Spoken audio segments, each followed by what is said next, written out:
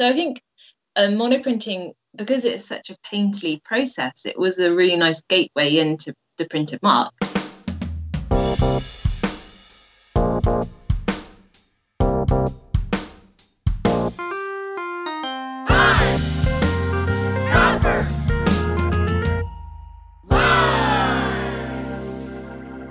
Hello, print friends, and welcome to the 77th episode of Pine Copper Lime, the internet's #1 printmaking podcast.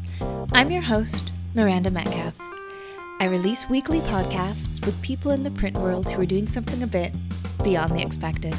So please subscribe on your podcast listening app of choice. You can also find Pine Copper Lime on Instagram and Facebook, and you can sign up for our monthly newsletter with print news from around the world, all at pinecopperlime.com.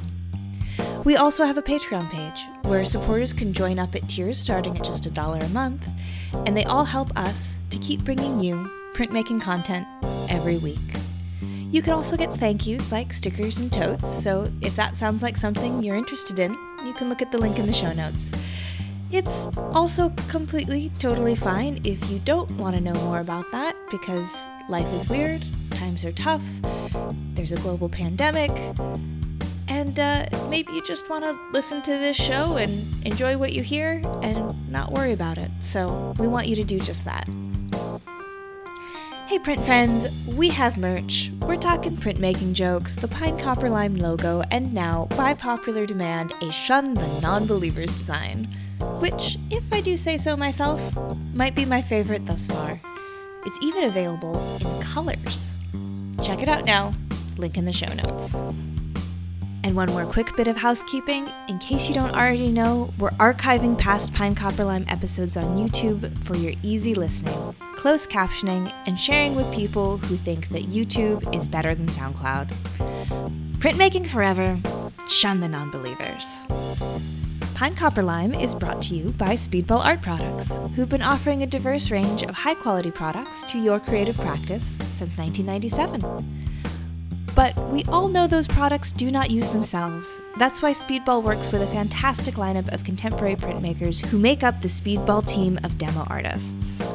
Artists like Alex Carmona, whose imagery inspired by motorcycles and automobiles led him to collaboration with Fender, and releasing the very first handcrafted wood Telecaster. Alex's favorite products are Speedball's professional relief inks and fabric inks, which he finds to be the most consistent and easy to use, easy cleanup on the market today. So, if you want to learn a few tricks of the trade, head on over to Speedball's YouTube channel and see how it's done. There's a link in the show notes. My guest this week is Gemma Gunning. Gemma is a Bristol-based printmaker who has taken on starting her own studio in the middle of a pandemic. In this episode, we talk about art on pub chalkboards, chance encounters with monotypes when all you thought you were after was the toilet, the grit of a first-generation college student exploring urban landscapes, and a little place called Bunny Island. So, without further ado, sit back, relax, and prepare to explore the forgotten places with Gemma Gunning. Hi, Gemma. How's it going? Hey, Miranda. It's good, thank you. How are you? I'm really good. Thank you for joining me on your lunch break, it sounds like. No, thank you for inviting me. I've been looking forward to this all day. Excellent, excellent. Well, I'm really excited to dive in and learn more about you and what it is that you do. But before we get started, would you please let listeners know who you are and where you're currently located and how it is you describe what it is that you do? So I'm Gemma Gunning. I am a printmaker based in Bristol, which is in southwest of England. I primarily specialise in intaglio and lithographic processes, and I kind of do my work in a studio that I've just recently set up with two other printmakers called Bristol Print Atelier. And alongside my practice, I work as a technical instructor at the University of the West of England in the Lifeboat Studio. So I'm really fortunate that I'm one of those people that get to basically live and breathe ink and printmaking. Yeah, absolutely. And so where did you grow up and what role did art play in that part of your life? So I grew up in Royal Wootton Bassett, which is a small town in Wiltshire. And I grew on the outskirts, but well, we lived on the outskirts of the town, so most of my childhood was spent kind of climbing on hay bales, kind of wandering the landscape. And I was always drawing as a child. It's kind of that cliche, I was kind of from the age as small as I can remember, I was drawing kind of what was around me. And parents aren't creative as such in terms of art. My mum used to do quite a lot of knitting, and my nan was also a knitter, so I used to spend my weekends and kind of school holidays with my nan knitting jumpers and blankets for children in Africa, which was, a lovely way to kind of pass time. The arts, I would always, for Christmas or birthdays, ask for a new set of pencils or some new crayons. So I was encouraged to draw and be creative as a child, even though none of my family none of them work in the arts. I'm a bit of a black sheep of the family. But it sounds like that they were very supportive, though, of what you were doing, even though if it wasn't something that they necessarily took on themselves. Yeah, completely. Yeah, really supportive. That's wonderful. Mm. And so then did you end up going to art school? Yeah, so throughout my education, I've always chosen creative subjects over the more academic ones.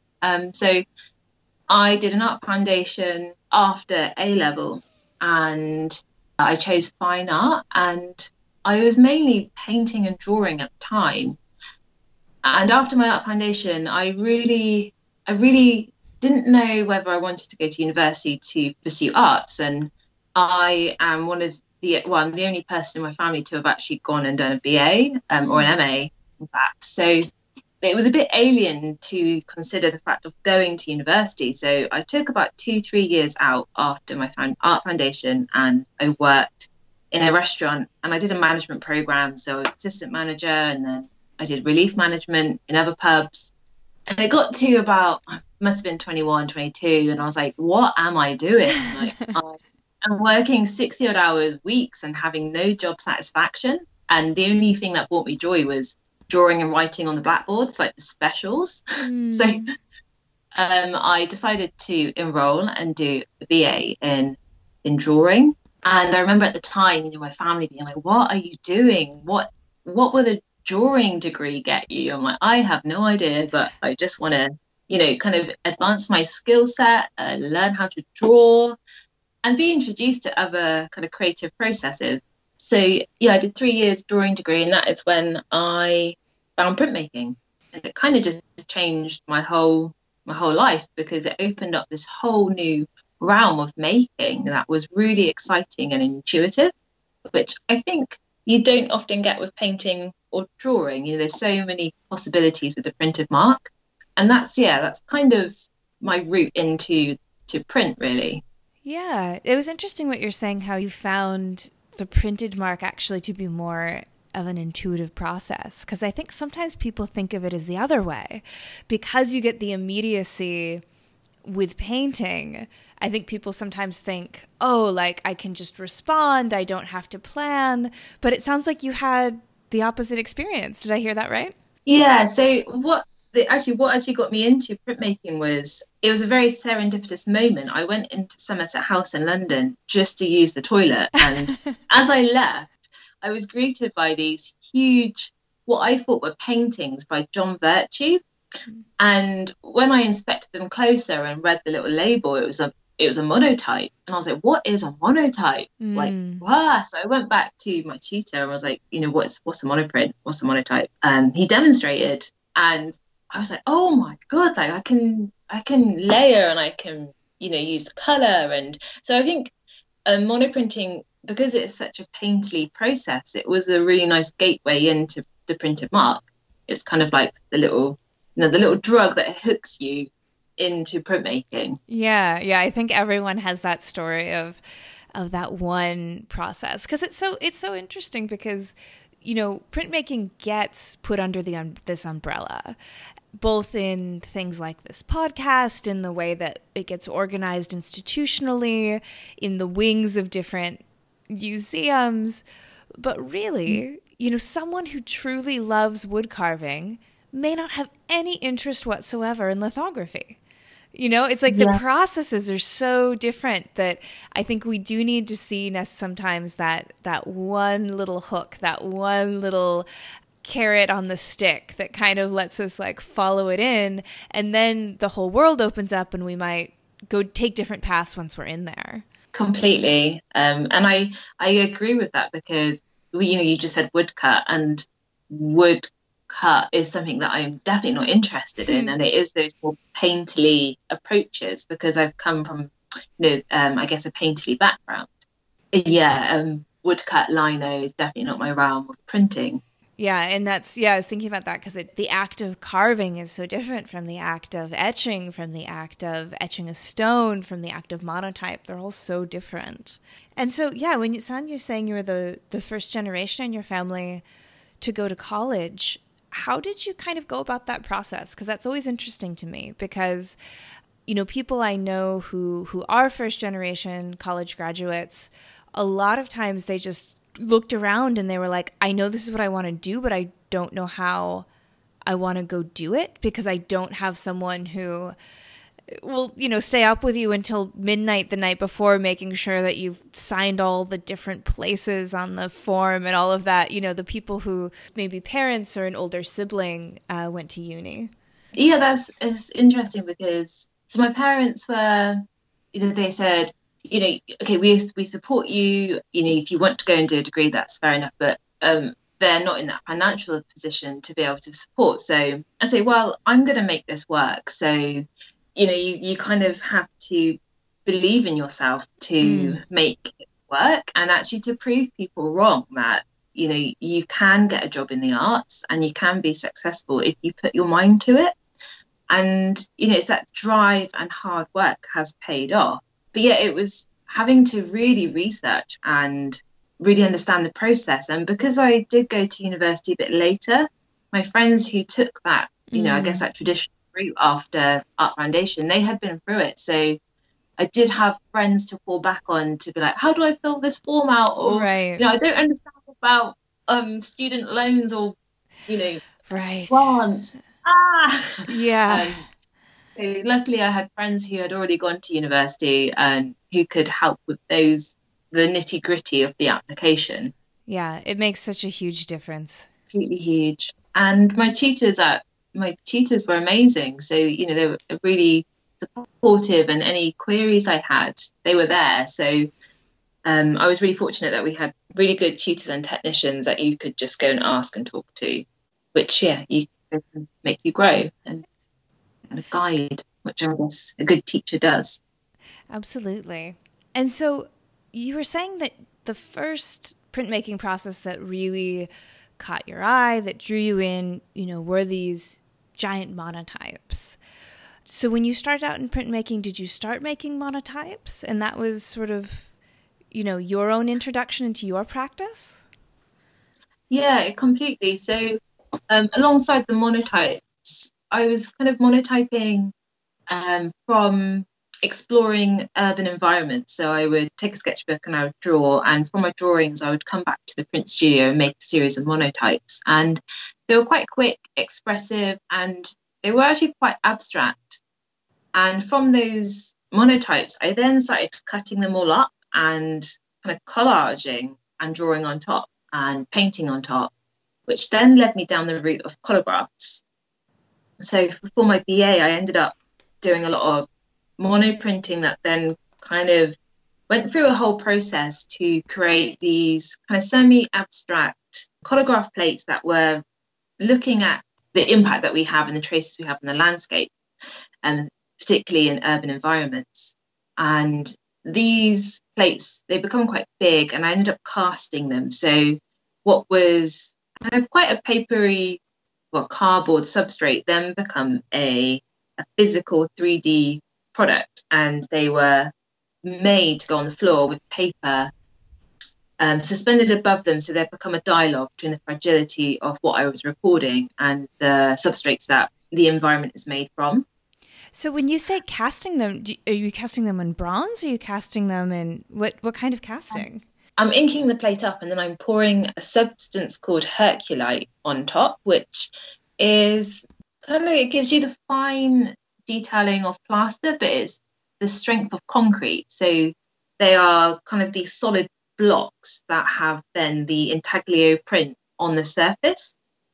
And I would also then include materials of the place that they have been drawn from. So the location, I will then gather kind of materials found on the streets of the city and embed them into the casts. And so they become quite tactile. And this is kind of what I loved about making collagraphs, that I could use really accessible and cheap materials to make a printing block from. So I would often go and raid, people's recycling bins, looking for really interesting materials that resonate with the urban environment and the textures and marks found in those spaces. So that's kind of how, what I ended up doing for 3 years on my BA was just exploring monoprinting and collagraph printing, which kind of introduced me to intaglio. I associate your work now with these just extremely inky, rich intaglio plates. Yeah, so I was introduced to like proper etching. So in the college I was in, we did, it's not like it's not proper etching, but we used a non-toxic ground, and we used copper sulfate with aluminium. And it was okay, but didn't really spark my kind of the alchemaic side, because it was quite a faff. You had to bake the plate in an oven, and the results are always a bit unpredictable. And it wasn't until I did an internship at London Print Studio that I was introduced to copper plate and ferric chloride.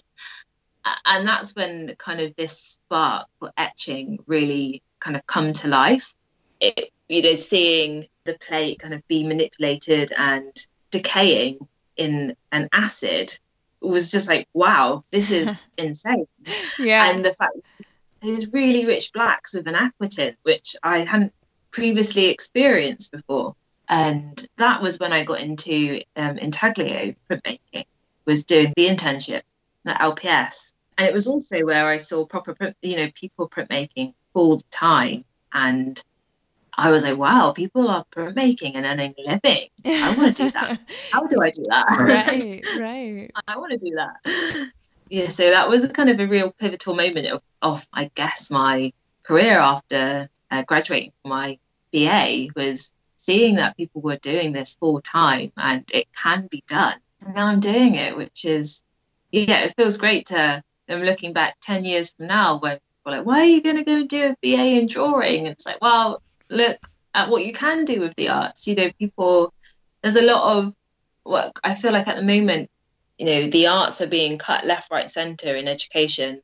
And it's really sad to see, because the arts is everywhere. You're drinking out of a coffee cup. Yeah. Somebody has made this who's come probably from a foundation course and has designed it. And to think that all that is being cut because it's not seen necessary is a real shame. Yeah, I think that's such a significant point, that people just don't think of what the arts actually gives them in their day-to-day basis. They think, oh, arts, that's some old dead white guy's paintings in a museum that I never see. Who needs that? Yeah. And, one of the things that I've said on this podcast, maybe once or twice before, but I think it still rings true, is, well, yes, I understand that we're cutting budgets because of COVID and everything, but try to get through your lockdown without art. Try to get through your lockdown without movies and books and TV shows and, your friends posting what they've created on Instagram. It would not go well. Art is what we need. It's what keeps us ticking. And just looking at your phone, that has been designed and, from an art background. And absolutely, it's necessary in our kind of creative, just our well-being, being able to access some means to art. This is so important. Well, and it's interesting to hear your history, I would say, with the monotype, because, while I was saying your intaglio works are so deep, inky, black, rich, they have a painterly quality to them as well. In some of the way that the black and the grays and the tonals interact with each other, there's almost sort of a brushwork in it. Do you think that comes from that background that you have and that first sort of early love of printmaking, or is it something that kind of found its way to your work another way? It's completely how I work. So when I come across a site, depending if I'm safe in a location, and I will sit and draw.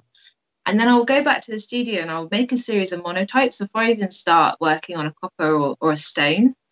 And those those marks then find their way into the intaglio work.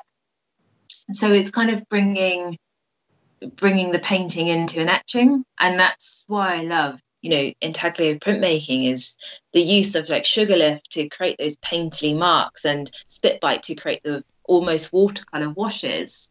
It is a really magical medium that can allow you to have those painterly qualities.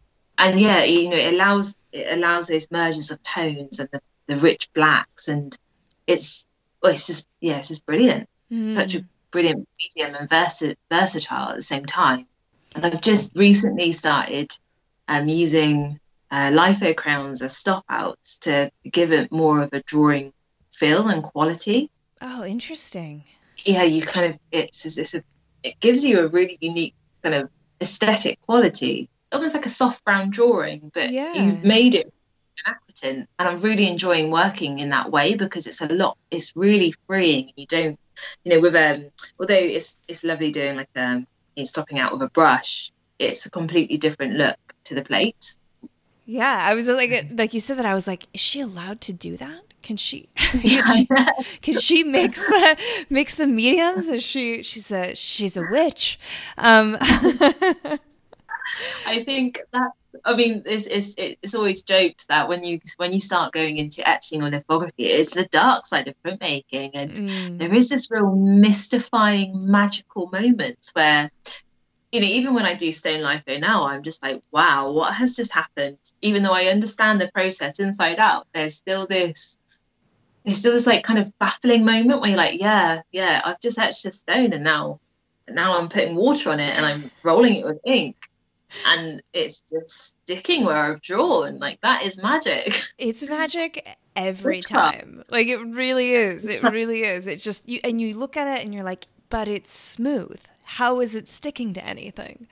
And then it transfers to paper. Like, what? It's so strange. Yeah, for sure. It's definitely seems like a magic trick. And I think that it takes a little bit too long, I think, for an audience to fully hold its attention in Vegas.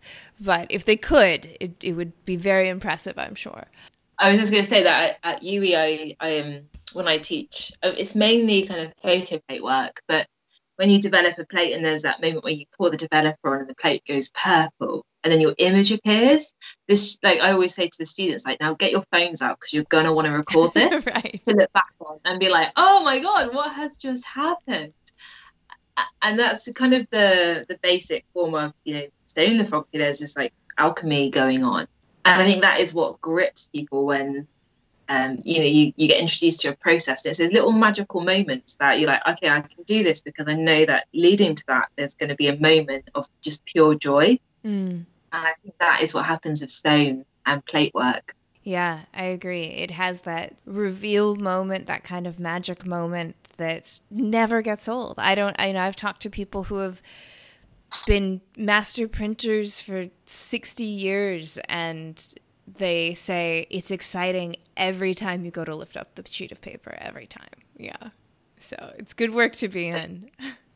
Of anticipation of knowing that what you've done has been a success or not until, you kind of start peeking and revealing that print. And nobody knows what it looks like until you start lifting that paper, which, it's those kind of pure moments of joy that keeps you doing it. And through all the tears for the ones that didn't work out as well. Yeah.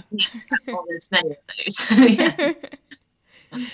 So in terms of your subject matter, you've touched on it a couple of times talking about urban decay, and it sounds like it's a subject that's been with you for quite some time.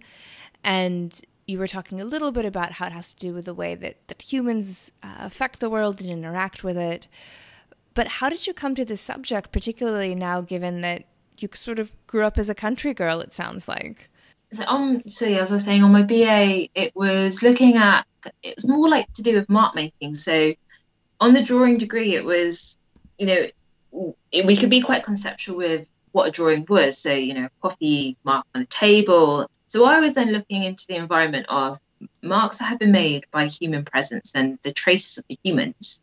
So whether it was graffiti or whether it had somebody who had scored their name into brickwork. And I started to record all of this in a sketchbook and noticing that I was drawn and fascinated with decay, the way like a billboard has layers and layers and layers of history, and they're peeling off and you kind of getting a portal into that past. And so I've kind of always had this love of texture and decay. And when I moved to Bristol 5 years ago to do my MA, I kind of always, when I'm in a new place, I would just walk and explore the streets. And I started noticing more and more industrial spaces. Just because we're in a city, there's more of those buildings, and a lot of them are abandoned, and they contain, they're like a visual playground for all kinds of people to mix and mingle. So you've got the graffiti artists, you've got the urban explorer,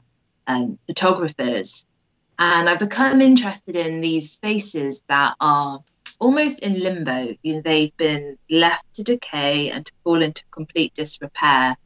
And on the other hand, nature is completely reclaiming and kind of thriving in these spaces. So I was getting this kind of visual overload and stimulation between kind of conflict in these areas. And there was one space in particular that kind of set off this interest, was an old jail behind. There's a place called M Shed in Bristol in the harbour. And it was this weird kind of form that looked like a fragmented tooth, and it was just kind of jutting out of the landscape. And I managed to get inside, and I started doing some drawing and photographing. And there was this really weird kind of like eerie quality to the building. So I went to the Bristol Record Office and I started doing some research on the location. And it turned out that it used to be a gatehouse to an old prison. But the gatehouse also doubled up as an execution platform. So where I was happily drawing, photographing, having a lovely time, 100 years ago, hundreds of people had been hung and murdered. And it was this weird, like, nobody knows that what this building's history is. So I started making a whole series of etchings and lithographs of this one particular place, turned it into an artist's book. And that then sparked this interest in just keep on exploring, keep on discovering these spaces that people just walk past every day and don't give a second thought or kind of consider what they were used for. Bristol is developing really rapidly. In the 5 years I've been here, the buildings that were left to decay and were abandoned have now been turned into flats or commercial property. So I've had to go outside of the city now. So I purposely will, go on websites for urban explorers to search out locations, particularly interested in ones that have a real historic or social significance. So almost seeing myself as kind of a documentary artist, somebody who's recording our heritage before it's lost from the landscape. Researching back into the history of the ruin, you've got artists like, Giovanni Piranesi's etchings. He was recording the antiques of Rome because he couldn't foresee a future for these buildings that were in ruins. And I guess it's kind of similar. I don't see a future for these abandoned spaces because they are just completely, they're demolished and, quite frankly, cheap shit buildings are kind of put in their place. We're not repurposing, which is a real shame because that history is then lost and every city ends up looking the same. It's, it's not, whereas, Victorians, the way they built their cities and the way they built the buildings were unique to whatever craft or manufacturing would be produced in that building. I can go to a city and it often feels like the same city as what I've just come from. Yeah, I think part of that is just the globalization of aesthetic that is happening with the fact that we are communicating visually at such a rapid rate that you even look at something like fashion and the curators in Bangkok are wearing the same outfits as the curators in Seattle, and I'm sure 25 years ago I wouldn't have found that when I moved here. And I think that that's also happening in our architecture, to a certain extent, I think in our visual art as well, although you do see, certain trends at different times in different places. But there's a sameness that's coming to the world, particularly visually. And so, my apartment complex that I live in right now in Bangkok, it could truly be anywhere in the world. It's a newer apartment complex, probably definitely in the last 5 years, maybe in the last 3 years it was built. It's just clean cubes, minimalist, clean cubes, and big windows to let in light, and that's about it. I could be just about anywhere. An elevator and a swimming pool, and fair enough. I mean, maybe the swimming pool means it's somewhere warm, I guess, maybe. But it almost gives, these places then end up feeling quite soulless because they are just the same, and, concrete, glass, and where's the character? And I suppose the people then make it the place rather than the architect making the place. But yeah, completely understand where you're coming from there. And I like the clean white cube. Very, almost like every place is trying to be a gallery. Yeah. Well, and it's interesting that you should bring up Piranesi, because I was thinking about stories that I'd heard about the decay of the kind of ruins that Piranesi was documented. And maybe they're apocryphal or maybe they're not, but that it's, so for instance, something like the Colosseum didn't fall into ruin. People started dismantling it because the stones were already quarried, because they didn't see it as this important thing to be saved. And now it's this incredible artifact that people dream about going to see, that I'm sure is one of the most visited sites in the world back when we could visit sites in this world. And they felt the same way about it that we feel about a McMansion falling into ruin or something like that, what's the point of kind of saving it? And it's this really interesting things with humans where the recent history doesn't matter to us. It's the ancient history that we just fawn over. But it's almost like if there's anyone who's alive who remembers it, we can throw it out. And it's something that humans have just done forever. We love the ancient history. We're not too fond. We don't care very much for recent history. Right. And I often think about, the future and, what will our ruins look like in, say, 100 years' time? Or not necessarily ruins, but abandoned spaces. Because the building materials that we're using, whether they have longevity in them, and therefore what will our society look like? Will it just be shards of glass everywhere? And thinking of the future of the planet and this kind of like dystopian landscape. It is a really interesting question because, of course, we ain't building things like they built the Colosseum no more. We're not stacking stones on top of one another. It is pretty cheap. It is pretty quick the way things go up. So what that'll look like is a really interesting question. I think that we've got some hints of it in, places like Chernobyl, of course. Yes. Yeah. Do you have like a dream spot to go sketch and make art from? So like your ideal urban decay that you could get to at some point, or is it the unknown places that hold more of an interest for you?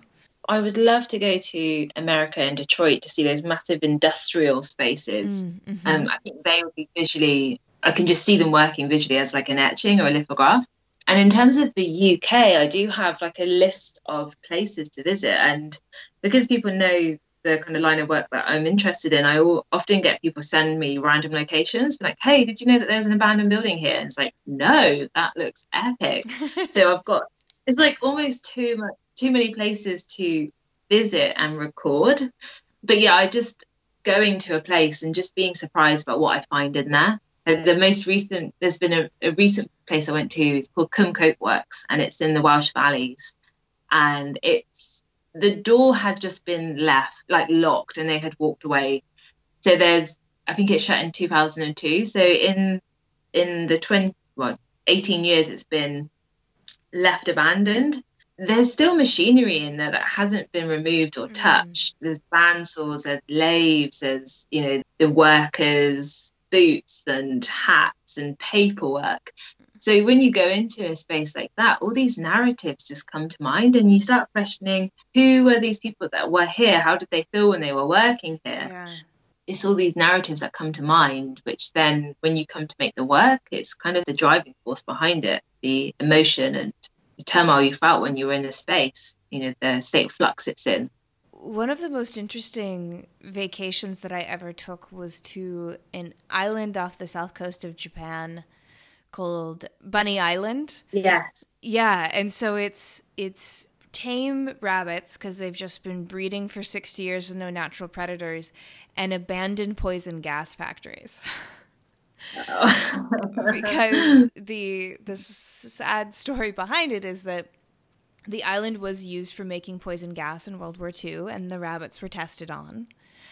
And then at the end of the war, they just closed the doors to the factories and just let all the rabbits out that they had.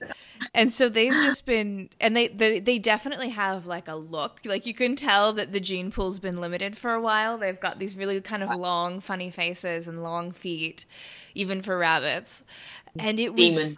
Yeah, it was just such a surreal experience to walk around these old factories. And of course they've taken out all the dangerous things by now, because they're letting tourists on there. There's a boat that goes there in a rabbit themed hotel, and you can stay there overnight, and it's now a tourist attraction. But to walk around in abandoned poison gas factories with tame rabbits hopping about at your feet, it's surreal. It's very surreal. It's very surreal. And I don't know, maybe you can add that one to your list. I think that you could probably make some good work from that.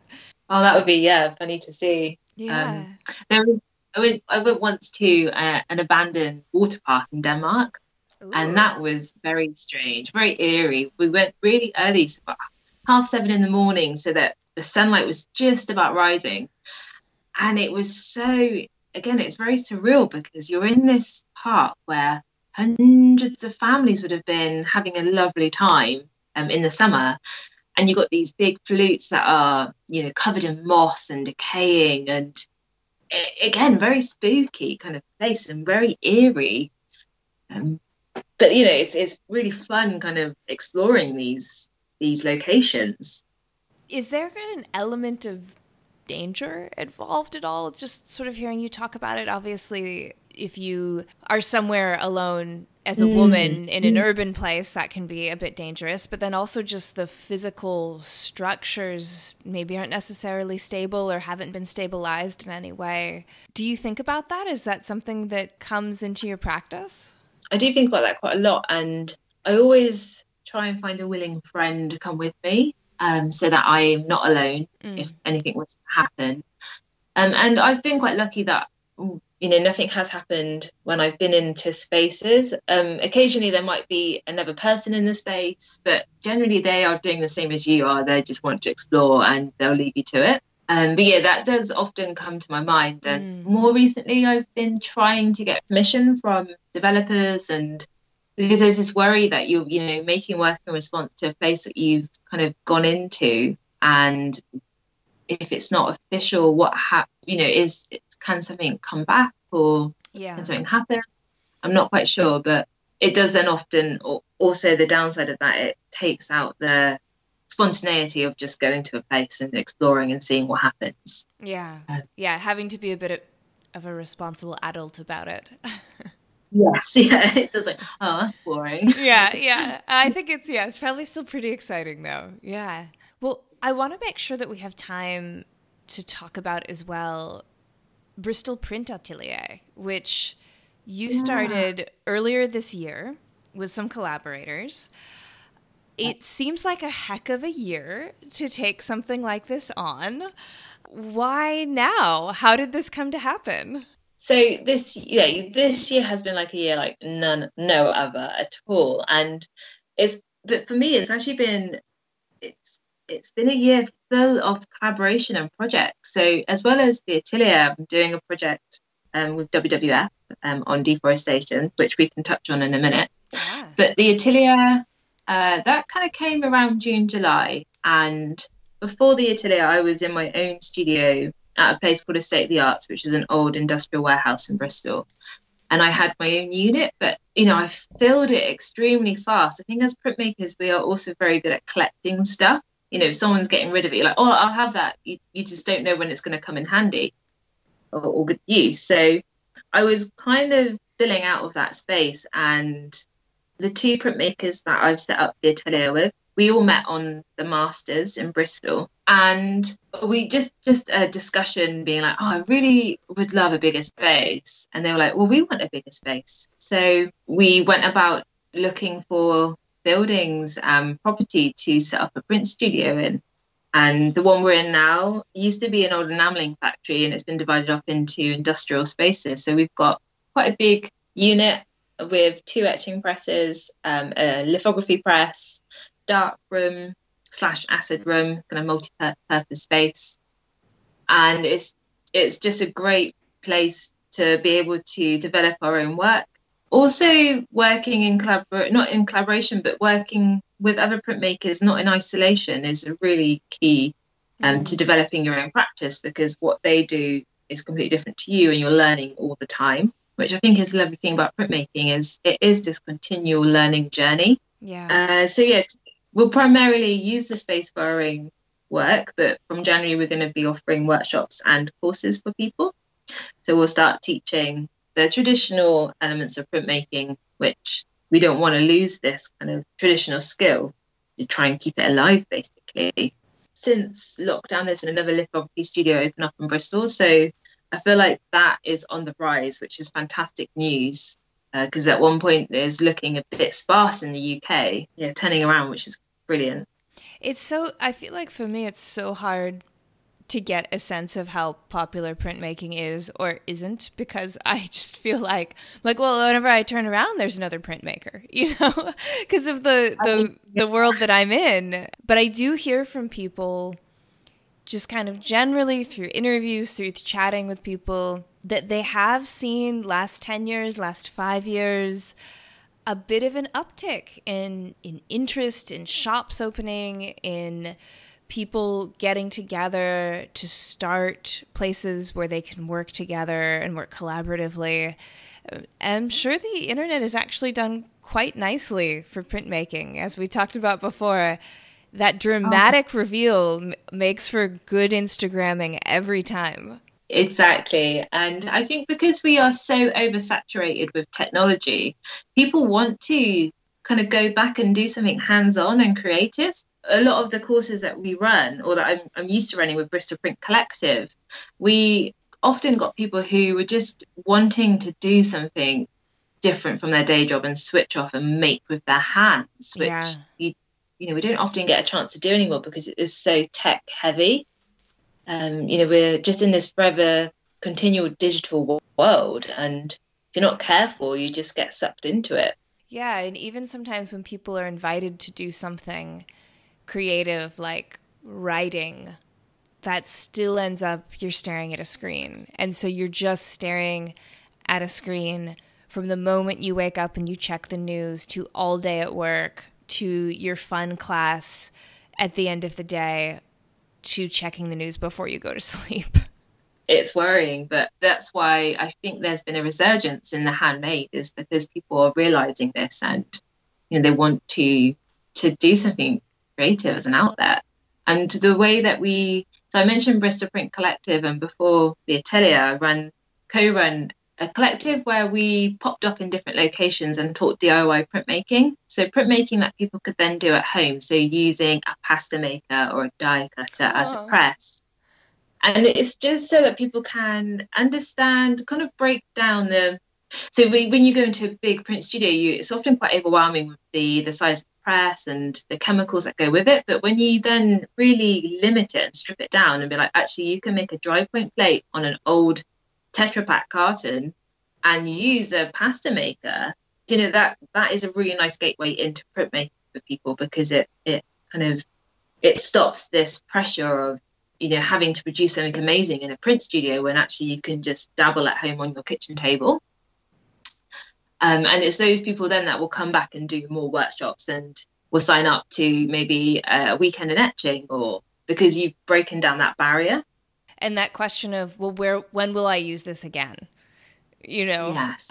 Is it like, no, you have options. I had a great husband-wife couple who ran Tres Gatos Press, and they talked to me and Ronaldo Gil Zambrano for one of our double release episodes, and they're famous for using a tortilla press.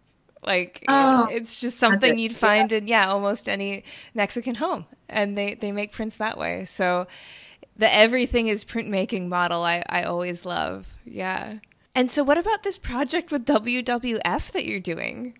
Yeah, so this was born in lockdown. I mean, if COVID hadn't have hit, I would not have done any of these projects, because I was caught up in a fast-paced kind of environment working. So when, you know, I was almost forced to pause and stop, WWF had got in contact beforehand, just saying about getting on board with them and helping promote how the food we eat and our commodities, how that impacts deforestation, basically.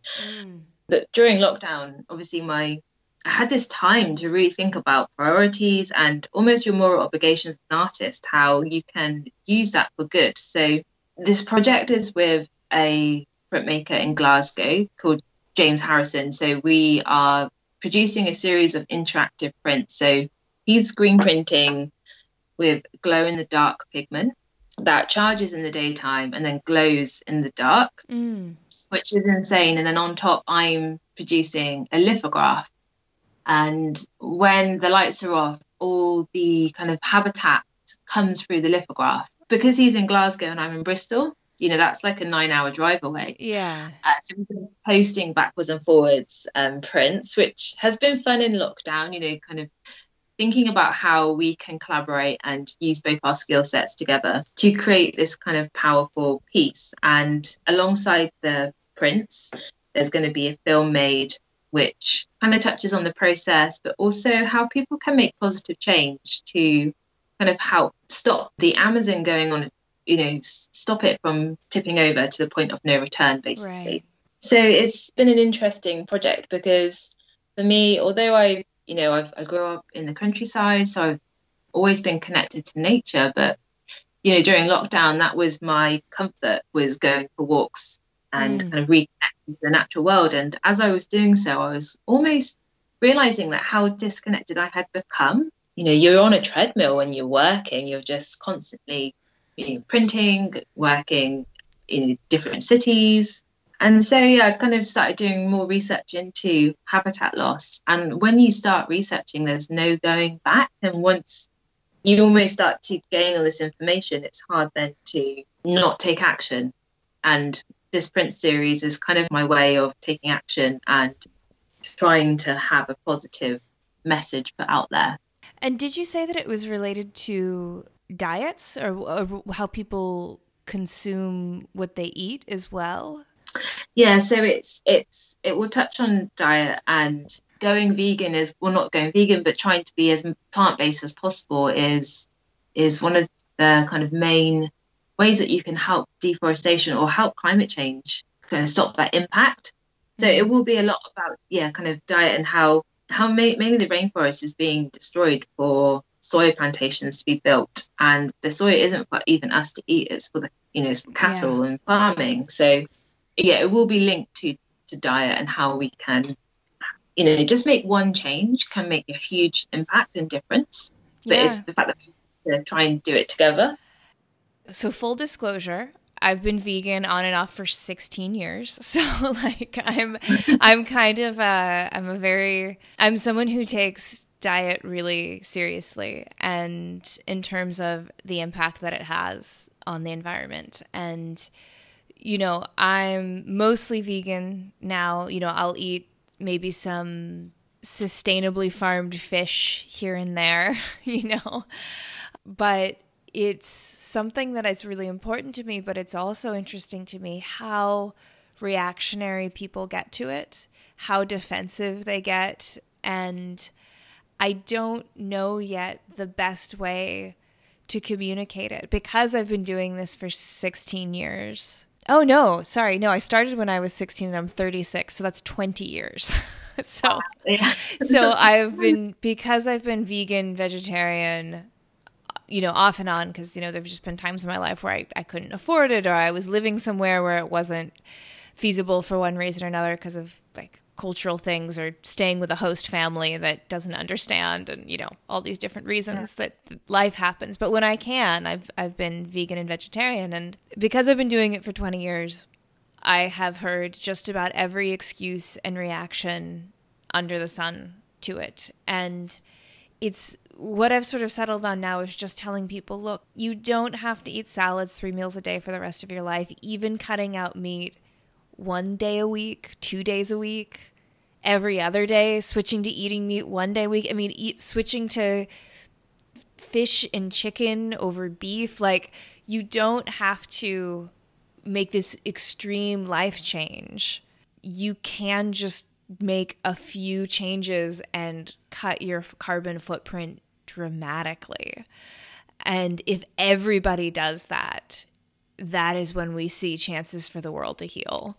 And I think, with COVID-19, there's this direct link that, people, surely it's because we're going through this pandemic, there is a definite kind of link to that. The pandemics, people going into places that aren't used to being explored and bringing back diseases. And, the health of our planet, it reflects the health of us as human beings. And I'm hoping that almost like this pandemic could be as a wake-up call. We're in this real pivotal moment where change can happen quite easily because, it's been made evident that change has to happen.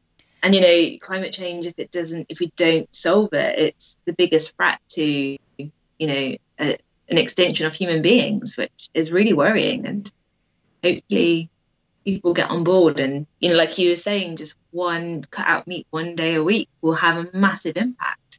Yeah. And that's the thing, too, that the planet doesn't really care if we live or die as a species. Like, no. This is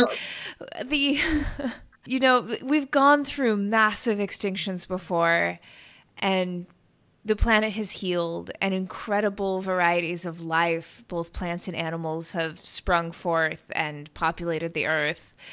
So, it's this, we need to save the planet, but we really need to save our own asses is what's happening right now. Like, the author called Mike Davis, and it's called Dead Cities, and it was written in 2002, but it was like a projection of how long it would last for nature to get the upper hand and to destroy any evidence of human trace. And they predict like 500 years, which, actually it links back to the recordings of an abandoned building because plant life is thriving. And it's kind of quite comforting to know that if we do fuck up the planet, at least nature will still thrive. And in 500 years, there will be no evidence we were here. Yeah. Which, in a very grim way, like, there is definitely a comfort in that things go on, and that, energy isn't destroyed, and we had a shot as these sort of silly upright apes, and maybe we'll make it work, and maybe we won't. One of my absolute heroes is David Attenborough. I love him so much. I love his work so much. Like, the very first DVD set I ever got was, I think it was Planet Earth. I've got like all kinds of plans for like a memorial tattoo for him. Like, when we lose that national treasure, global treasure, like, I really, really love his work. And he does have a new series out that's on Netflix, and I think you can watch it for free on YouTube as well. And it's just called A Life on Our Planet. And he basically takes his own lifetime, because I think he's almost 90, if he's not, early 90s. And it just breaks down how just within his lifetime, the amount of deforestation that's happened, the amount of carbon that's in the air that's changed. And he gives very practical things that you can do to change it, and carefully and calmly lays out the argument that we have to do something right now. I think, I have seen that documentary and it was so powerful. And if he can't persuade people to make change and difference, I don't know who can. And it's going back to that, like, how do you communicate with people that change has to happen in order for us to continue as a race? Is that kind of driving home that message that every fire we see on TV or in the news, it isn't a distant problem. It's taking us close to that tipping point and us becoming extinct, which is frightening. But just making work and printing, and that's, I think, a way art can be a very powerful tool, is to push those positive messages out there and for people to engage in a kind of a global issue. Yeah, art has the power to connect with people and deliver messages emotionally in a way that just staring at a graph, it just never will. You can look at numbers that say, within David Attenborough's lifetime, we've gone from like 70% of our natural forests to 30% or something like that. But they're just numbers, It's art that allows us to understand the emotional realities of it. So I'm so glad you have that project. I didn't expect that we'd get a chance to dive into it and I'd get to stand up on my vegan soapbox here. But I'm so glad we did, because it's the thing that is going to define the next century. And I think we're very wrapped up in COVID right now. But the second that 90% effective vaccine starts spreading around and life goes back to normal, this is what everyone will be looking at. I really, truly hope that this is what will happen. And even down to the fact that this pandemic is here because of the way we treat animals that we eat. And the way we treat our planet. I think there needs to also be that shift in terminology, not the planet, but our planet, because we should be living in harmony, not, just cutting it down and using it as a resource. Do we live in a world, the times we're living in is that a tree is worth more to us cut down than it is is living, which is, what you were, going back to what you were saying, it's, hopefully people take, look at this pandemic and make change from it, and positive change.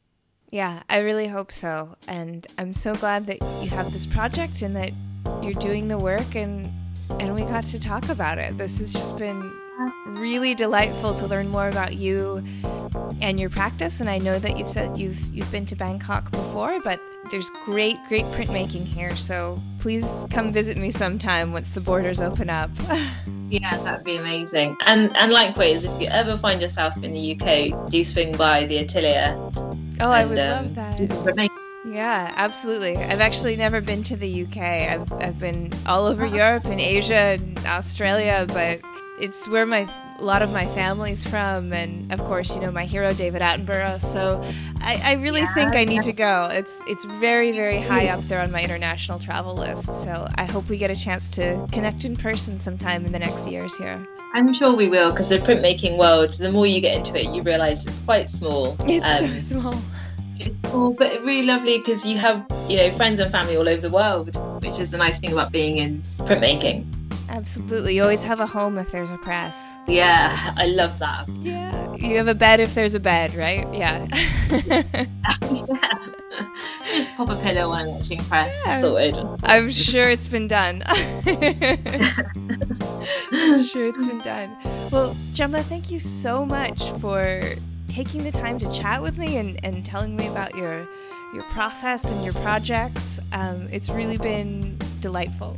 It's been my pleasure. It's been, absolutely loved talking to you. Thank you for the invitation. Oh, this has been great. I will be in touch as things start to sort of come out, and probably asking you for, an image or two to help promote. But thank you again. I hope you have a wonderful afternoon in Bristol.